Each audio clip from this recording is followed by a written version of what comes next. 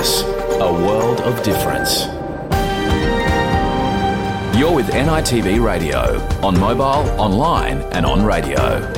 We acknowledge the traditional owners of the land NITV broadcasts from, Wurundjeri people of the Kulin Nation and their elders, past and present.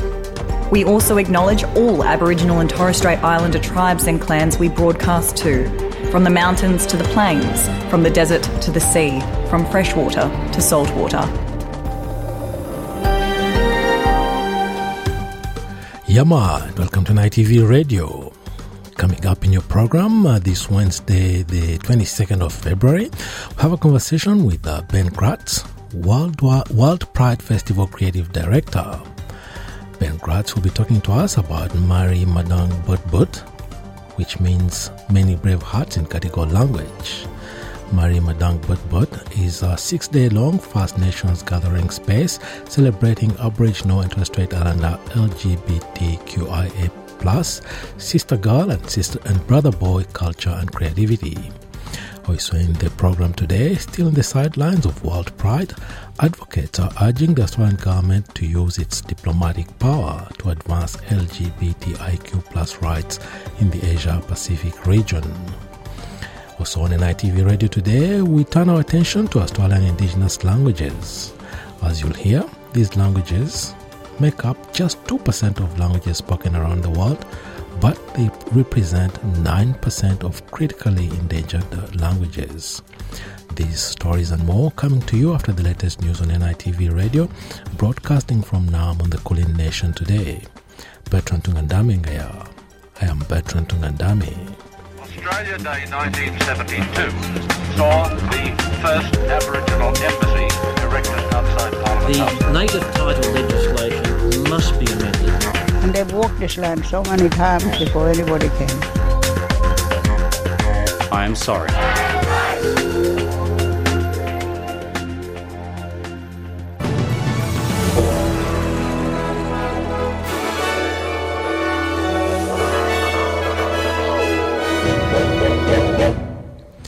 In this bulletin, the Louisa Institute welcomes progress towards Voice to Parliament, as Voice will improve health and well-being outcomes for First Nations people. Prime Minister Anthony Albanese to outline the state of Australia's national security in a key speech. And ASIO spy chief warns of an unprecedented threat with attempts to recruit journalists, judges and military veterans.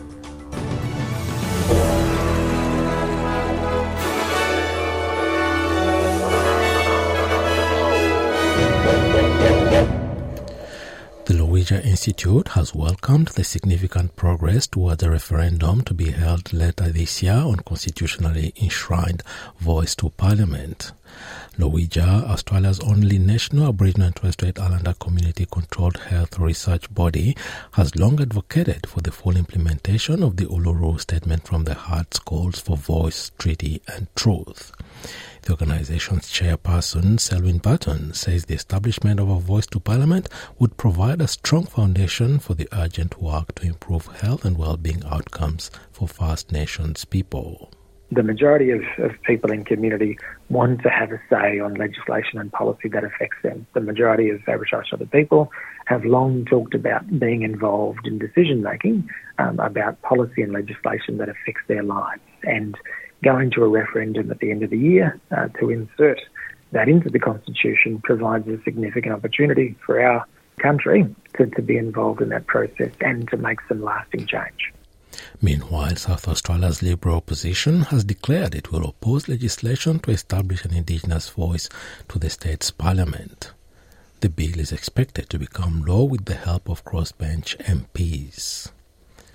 An Aboriginal leader and CEO of the Federation of Victorian Traditional Owner Corporation, Paul Patton, is calling for increased support for initiatives working to reclaim and protect Indigenous languages.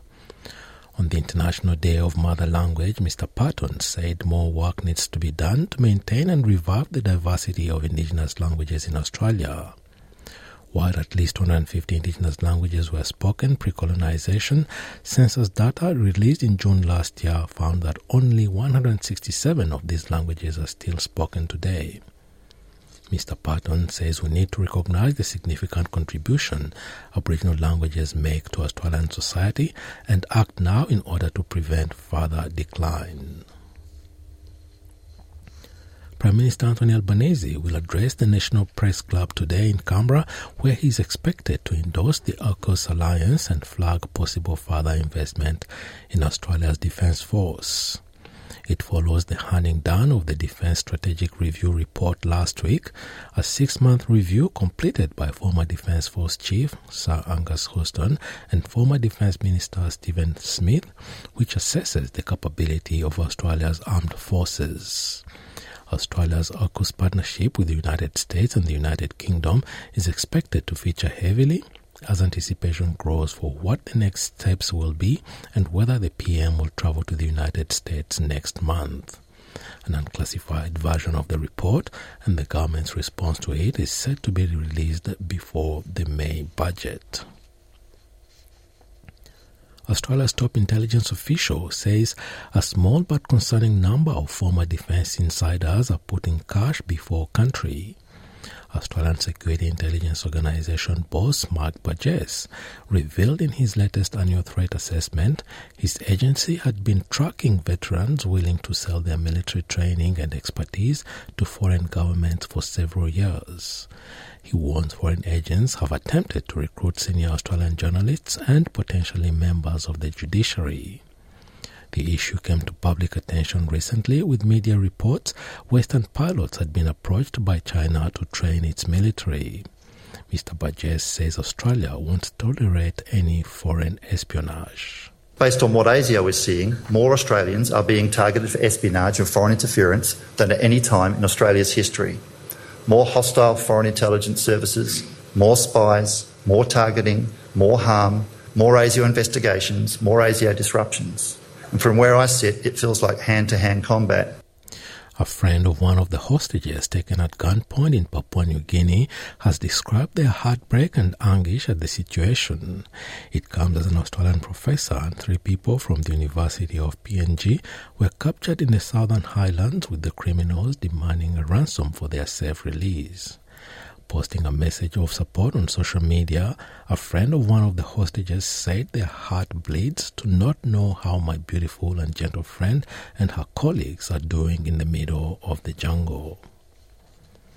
Russian President Vladimir Putin has announced that Russia has suspended the last nuclear arms treaty it has with the United States. In a State of the Union speech raging against Western powers, blaming them for the war in Ukraine, Mr. Putin delivered a clear nuclear warning against its enemies. The New START treaty, which was agreed upon in 2010 and is due to expire in 2026, limited the amount of nuclear weapons the 2 superpowers could possess.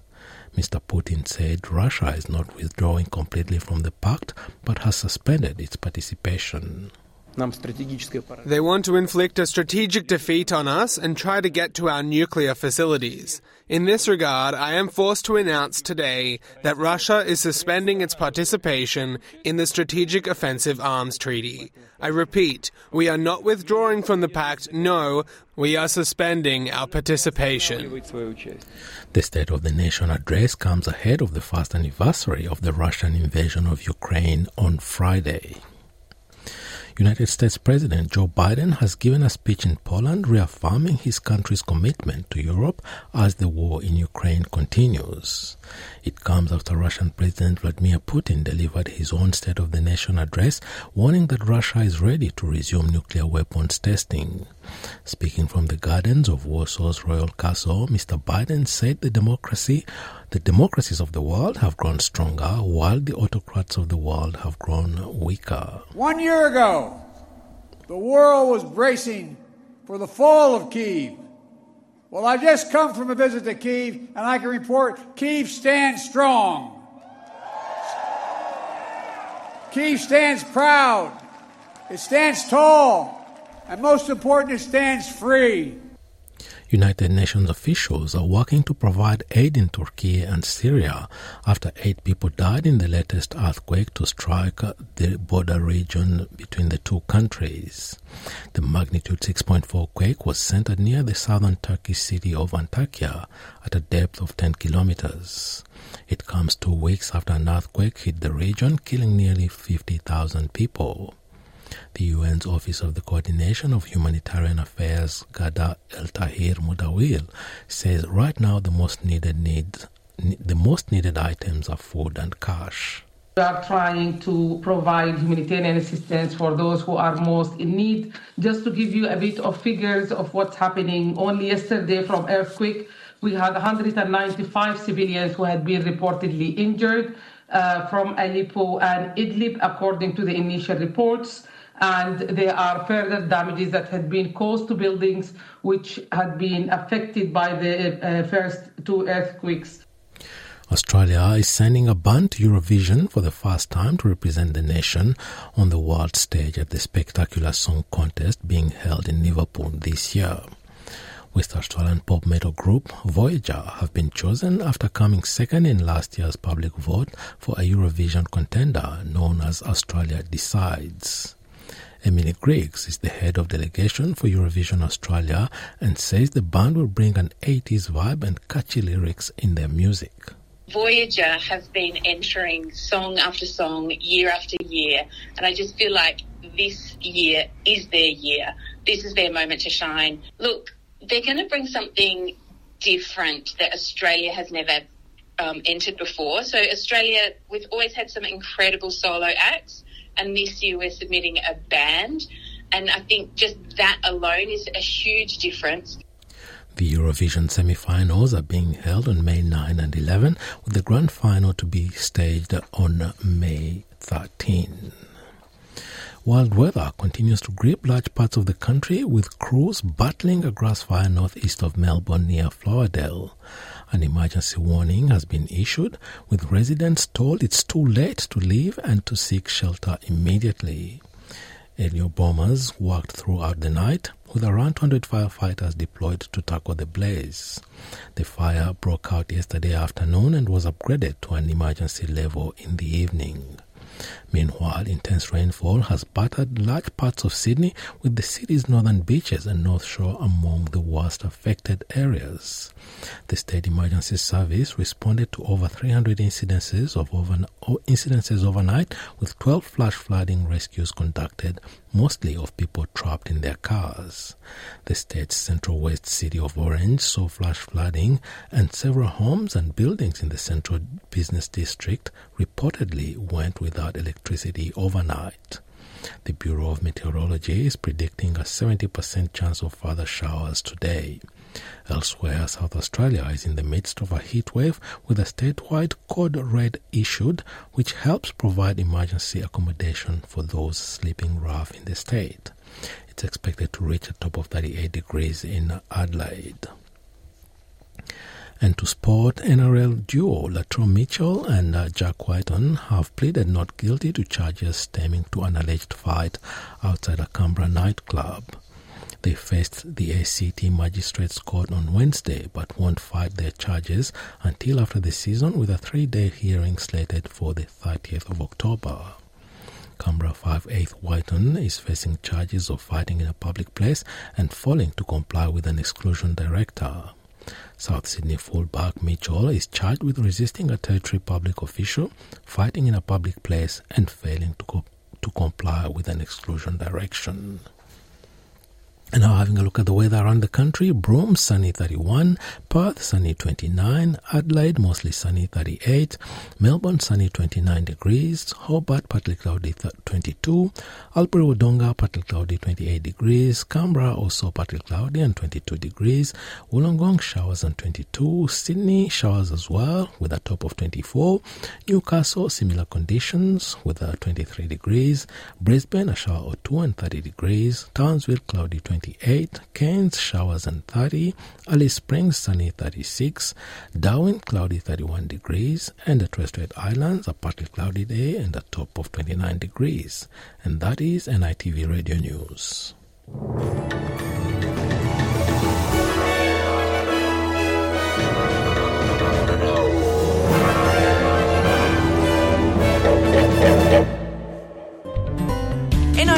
Radio, online and mobile.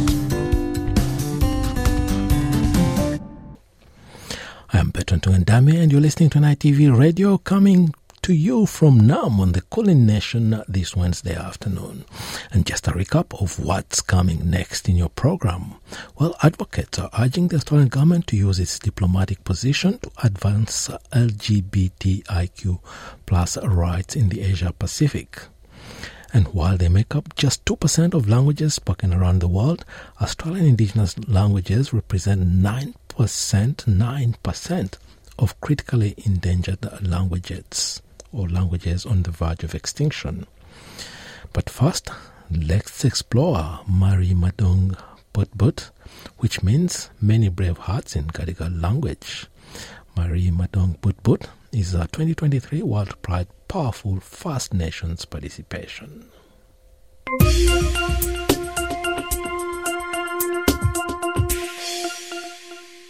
From the 23rd to the 28th of February 2023, on Gadigal country, renowned multi-arts space carriage works will come alive with a celebration of LGBTQIA plus SB First Nations brilliance, artistry and culture as part of World Pride 2023. The program will be the largest Aboriginal, Torres Strait Islander and Global First Nations LGBTQIA plus SB celebration ever to take place in Australia. And joining us on NITV Radio is the creative director of the festival, Ben Gratz. Welcome to NITV Radio, Ben. Thank you for having me. Now, Sydney's World Pride is just around the corner, and this year it will host a First Nations gathering space, Mari Madong Putput. Can you tell us more about this and what is this gathering space? Sure. Very good pronunciation, by the way. I tried hard. Yes. So Mari Madong Putput is a part of Sydney World Pride, and it is our First Nations gathering space, as you mentioned, taking place at Carriage Works from the 23rd to 28th of February. Really, this is a space during World Pride that is for everyone, that everyone's invited to come and check it out, but it's really centred around our global First Nations LGBTQA plus sister girl brother boy community. We've got a whole lot of different types of shows, theatre shows, cabaret shows, variety shows. We also have a visual arts exhibition, we have parties, we have food from Indigeearth as well, and we have, things for the whole family so that can come and enjoy that space. But really, it's about coming to Carriage Works, celebrating Sydney World Pride, celebrating First Nations culture and our LGBTQI plus sister girl brother boy communities on Gadigal country here in Sydney. And is it the first time that such an event is taking place? Yes, so this is the first time in history that a World Pride is taking place in the Southern Hemisphere. So we're very lucky to be hosting it here in Sydney. World Prides have been going since 2000, and they're a bit like the Olympics, so they happen around every 2 years, and you have to bid for them. So you have to go and host a World Pride, and Sydney Gay Lesbian Mardi Gras in 2019 went over to Athens to bid for Sydney World Pride. One came back, and here we are 4 years later, ready to run one of the biggest events that are happening in Sydney at this time. And the first Mardi Gras actually in Sydney to return to Oxford Street after 2 hiatus due to the pandemic, which promises actually to build a lot of excitement and partying in Sydney. Absolutely, yeah. After 2 years of having it at the SCG during the pandemic, it's back to its spiritual home, Oxford Street, and probably one of the biggest years that it's going to be. So, and that's an incredible free event. So if you are in Sydney on the 25th of February, Saturday 25th of February, come down to Oxford Street. But we are also hosting a lot of viewing parties, and at Mari Madong Putput, we are hosting a viewing party with Constantina Bush all the way from the NT and Rose Quartz. So you can come down to Carriage Works and watch the parade on the big screen in the comfort of Mari Madong Putput. Wow, without having, because when you go to the big event in Sydney, getting anywhere is very hard. Taxis are just unavailable, and exactly. So if you can have a space like that where you can just sit down and relax and enjoy the party, have a drink, have some food. Yeah. No. But how was this program put together? Oh wow, yeah. So worked on this program with our incredible First Nations team.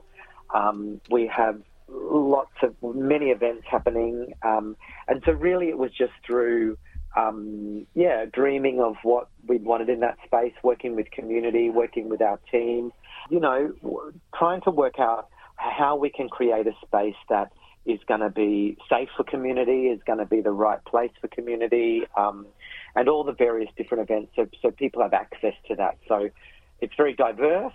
So everyone's welcome. Any, sexuality or gender, any age is welcome to come and be a part of Courage Works, which we wanted to keep it, so it is accessible for everyone. We're also, a lot of our shows have Auslan interpreters as well, so you're able to come and be a part of it too. So, yeah, it's just very exciting that we're able to create a program that is so diverse and something for everyone, really. Yeah, no, I looked at the program. It looks inclusive, even family-friendly. But is it going to be ticketed? Yeah, so some events are ticketed and some events are free. You can find all the information on our website, sydneyworldpride.com. Just have a look for Murray Bunang Bookboard. But, yeah, we have ticketed events. Some of our ticketed events, we have a Club Village, which is produced by the House of Kong. So Queen Kong, who is the star of that show, was recently on RuPaul's Drag Race. And I think, RuPaul's is very popular these days. So Queen Kong's coming to do a show called Club Village. Miss First Nation Supreme Queen, which is a drag pageant for Aboriginal and Torres Strait Islander and other global First Nations drag queens. That's happening.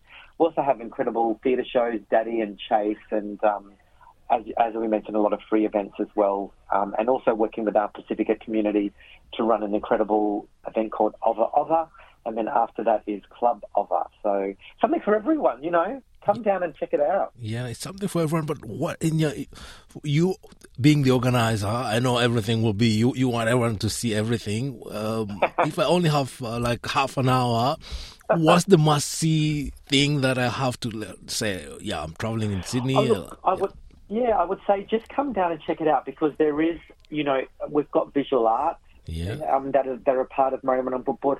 The Huxleys have done an incredible exhibition paying tribute to singers and icons that have died of AIDS and HIV. That's an exhibition that you can come down and have a look at and just be in that space.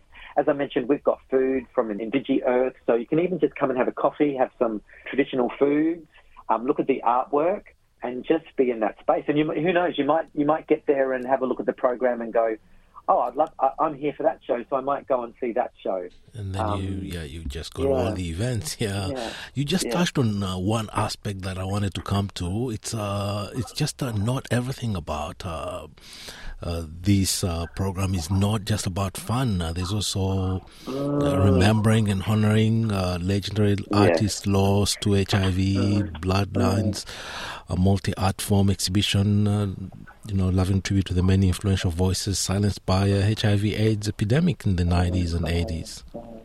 I think that's a really important point, as I think, it is a big World Pride and it is a big event, but we have to remember that at the core of all Pride festivals, we are still fighting for equality. And a big part of what we do is ensuring that we're amplifying the voices of those who are usually underrepresented or don't have a voice or are marginalised. There is fun and there is glitter and there is the parties, but at the core of it, there is still those really important conversations that we need to have.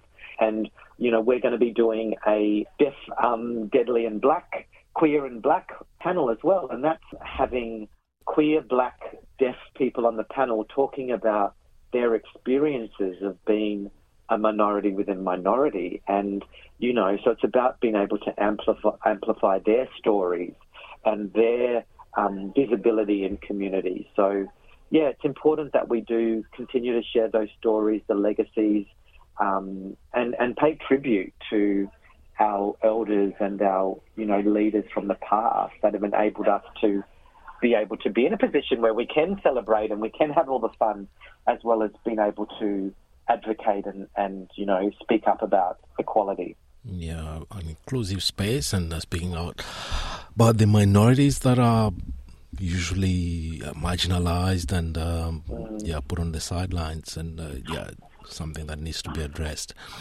And the whole gathering space will be closed by a party new gen takeover. So who is the next generation?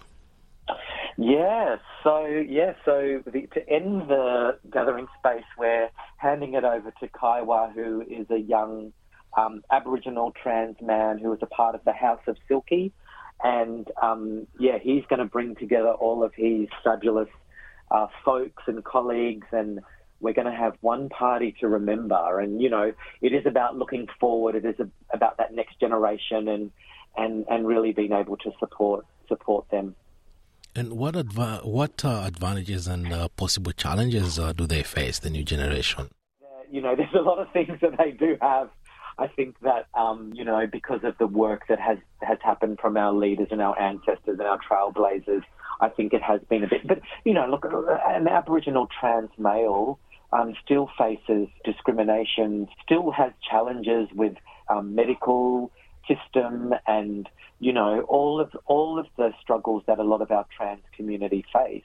Although this younger generation has a lot of great things because of the work that has been done in the past, they are still fighting the challenges of being a trans person in this country and, of people being truly understand what that journey is like. So, a part of that is allowing, them to be able to be the centre and the spotlight and to really be the owners of what that space looks like, and to be able to hand it over to that next generation, I think is really exciting because, they're very passionate. I think that they're very vocal and they have a lot of fight. So I think that it excites me that the next generation are taking the lead now and are creating that new path. Yeah. No, it's really a packed up program. Well, sounds like something really to look forward to, and I really encourage our listeners to just turn up, experience what's on offer. Sounds like a really beautiful put together program and jump packed with fun activities as well. Yeah, thank you so much. And it's people can definitely head to Carriage Works website or the Sydney World Pride and check out all the information.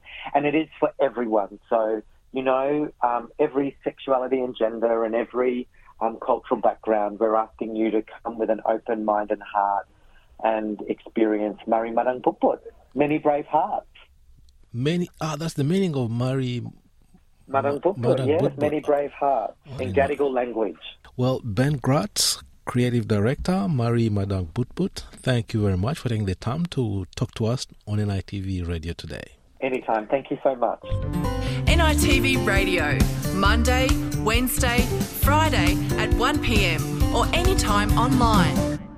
Now, as thousands converge on Sydney to celebrate World Pride this fortnight, advocates are urging the Australian government to use its diplomatic position to advance LGBTIQ+ rights in the Asia Pacific. Grassroots groups want targeted funding to improve the lives and freedoms of the most vulnerable. Navim Lazik reports. Yemania Brown, born in Samoa, is a proud Fa'afafine trans woman. Her identity is entwined in a culture that's long recognised gender diversity. All this thing about LGBTI, my communities have dealt with it for thousands of years by accepting people because of what they do and what they bring. Yet, LGBTIQ+ people across the Asia-Pacific remain legally marginalised by laws often dating back to colonial rule, as Isekele Vulevu from the Pacific Sexual and Gender Diversity Network explains. Pre-colonization, there was a lot of non-normative gender and sexualities that were present in the Pacific until the colonizers landed on our land and changed the way people see and view those with non-normative gender and sexualities. Stigma, discrimination and violence, of course, is a large part of the experiences of LGBTQI people in the Pacific growing up. Climate change and disaster risk reduction. Recently we did a study. Of the Asia-Pacific nations considered a priority for Australian aid, 14 currently have laws criminalising same-sex relations, although the level of enforcement varies. 7 of those are in the Pacific, where legal rights for transgender and gender-diverse people are also restricted. Many of our members are not able to access critical services and sectors which include health. Not many people are confident to access healthcare because of the stigma and discrimination. Some nations are also moving to increase restrictions of same-gender relationships. In December, Indonesia passed laws to criminalise sex outside of marriage in 3 years' time. With the Labor government looking to improve ties with Pacific neighbours, it's drafting a new development plan. Advocates like Anna Brown, CEO of Equality Australia, see an opportunity for the federal government to prioritise the push for rights in the region. That means targeted funding to empower communities to make the change they need, an overarching strategy to drive Australia's approach to these issues, and external leadership, high-level representation to advocate for LGBTI human rights here and abroad. Across the 2019-2020 financial year, Australia spent just $700,000 supporting overseas LGBTIQ+ programs. That pales in comparison to nations like Canada, which spent $25 million, and the Netherlands, the largest supporter, which allocated $75 million. Here's Dave Scammell, Senior Advisor at the Global Philanthropy Project. Over the last decade, I think within the context of a shrinking overall aid budget, LGBTI issues have really been neglected, whilst other donor governments have really expanded their support. Regional grassroots organisations say funding would change lives.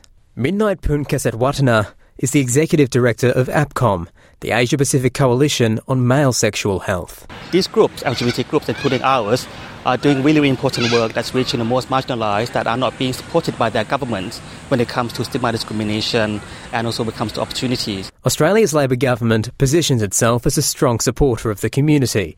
In a statement to SBS News, a spokesperson for the Department of Foreign Affairs and Trade highlighted the appointment of a new human rights ambassador who will work to protect and promote human rights globally, including the LGBTQI+ community. Advocates say Australia's Foreign Minister Penny Wong, a key figure in the legalisation of same-sex marriage, can play a prominent role. The Asia-Pacific will be high on the agenda at next week's World Pride Human Rights Conference. Naveen Razik, SBS News. NITV Radio. Share our stories on Facebook. Welcome back. Now, human rights groups say Australia faces international embarrassment after a United Nations monitor was forced to abandon its tour of the country's detention centres. The UN Subcommittee on Prevention of Torture has blamed the New South Wales and Queensland government's refusal to grant it unrestricted access. But the two states deny they've obstructed inspectors. Gareth Boham reports. It's a controversial withdrawal that sparked condemnation from Human Rights Commissioner Lorraine Finlay. Well, I think it sends a terrible message. It is a profoundly disappointing decision, but unfortunately it's a decision that is not unexpected, nor is it undeserved. UN monitors suspended their visit to Australian detention centres last October after the governments of Queensland and New South Wales denied them full access. Now they've abandoned the tour altogether, in a move Australian Greens Senator David Shoebridge says leaves Australia in dubious company. This is a really poor outcome for Australia, and it shows Australia in an exclusive club that we wouldn't want to be a part of. The only two countries that have had the UN Torture Committee terminate a visit because of lack of access, the only two countries in the world are Rwanda and Australia. And that is not a club that Australia should join. In a statement, the Subcommittee on the Prevention of Torture's chairwoman, Suzanne Jabour, says despite good cooperation from the federal government, there is no alternative but to terminate the visit, as the issue of unrestricted access to all places of deprivation of liberty in two states has not yet been resolved. Ms Jabour says what the Subcommittee observed will be shared with the state party as soon as possible and will enable ongoing communication with the Australian government. Prime Minister Anthony Albanese has distanced himself from the controversy. Well, that's a decision for those state governments. I have a national government to run, along with my cabinet colleagues, and I'll stick to answering about federal issues. The aborted inspection visit has added more pressure on Australia to fulfil its monitoring commitments under the UN's optional protocol to the Conventions Against Torture, an international treaty known as OPCAT, first ratified by the previous coalition government in 2017. Ry Atkinson from Amnesty International Australia says the country's global standing is at stake. You have, Australia not even able to meet its treaty obligations when it comes to having those places of detention open for inspection. It's really tarnished Australia's reputation on the international stage, that's for sure. A spokesman for Federal Attorney General Mark Dreyfus says while the subcommittee's decision is regrettable, it doesn't reflect the government's commitment to promoting human rights and meeting its OPCAT obligations. Gareth Boreham, SBS News. SBS On Demand has hundreds of TV shows and movies available to stream for free. Watch a world of stories on your phone, smart TV, tablet or laptop. Download the SBS On Demand app or visit the website today.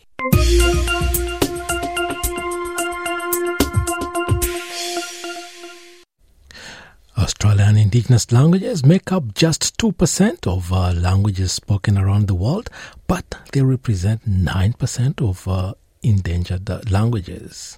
First Nations advocates are calling for increased support to protect Australia's first languages. Ayman Baghdadi reports.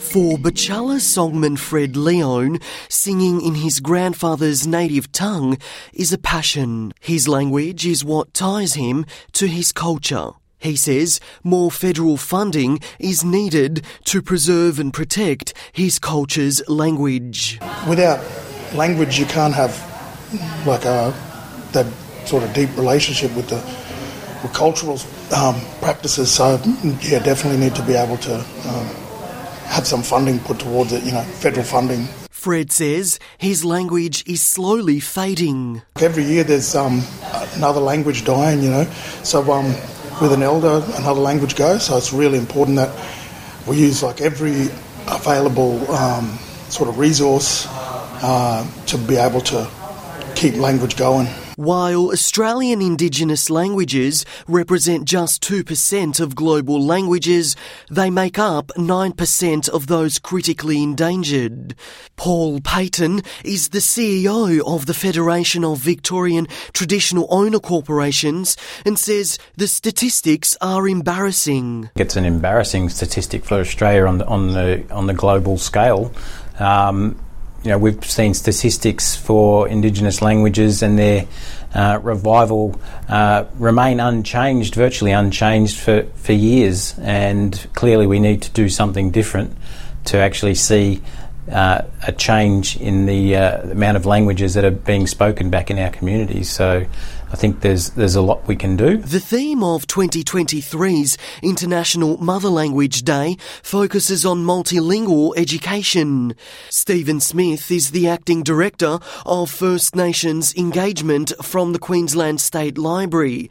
He says teaching children how to speak in Indigenous language is important. The future of language is always with children, so having children understand their mother tongue, their mother language, it's important to introduce them at a very early age to literacy to start with, but if you can do that in an Indigenous language, the cultural benefits are just fantastic.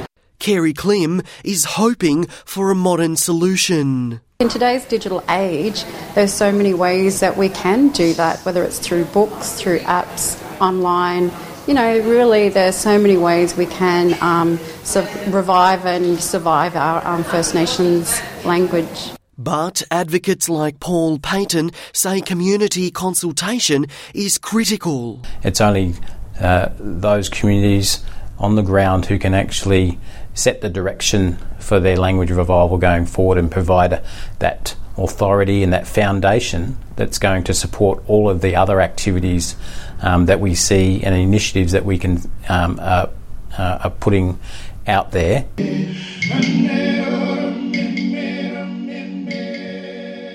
Ayman Baghdadi, SBS News.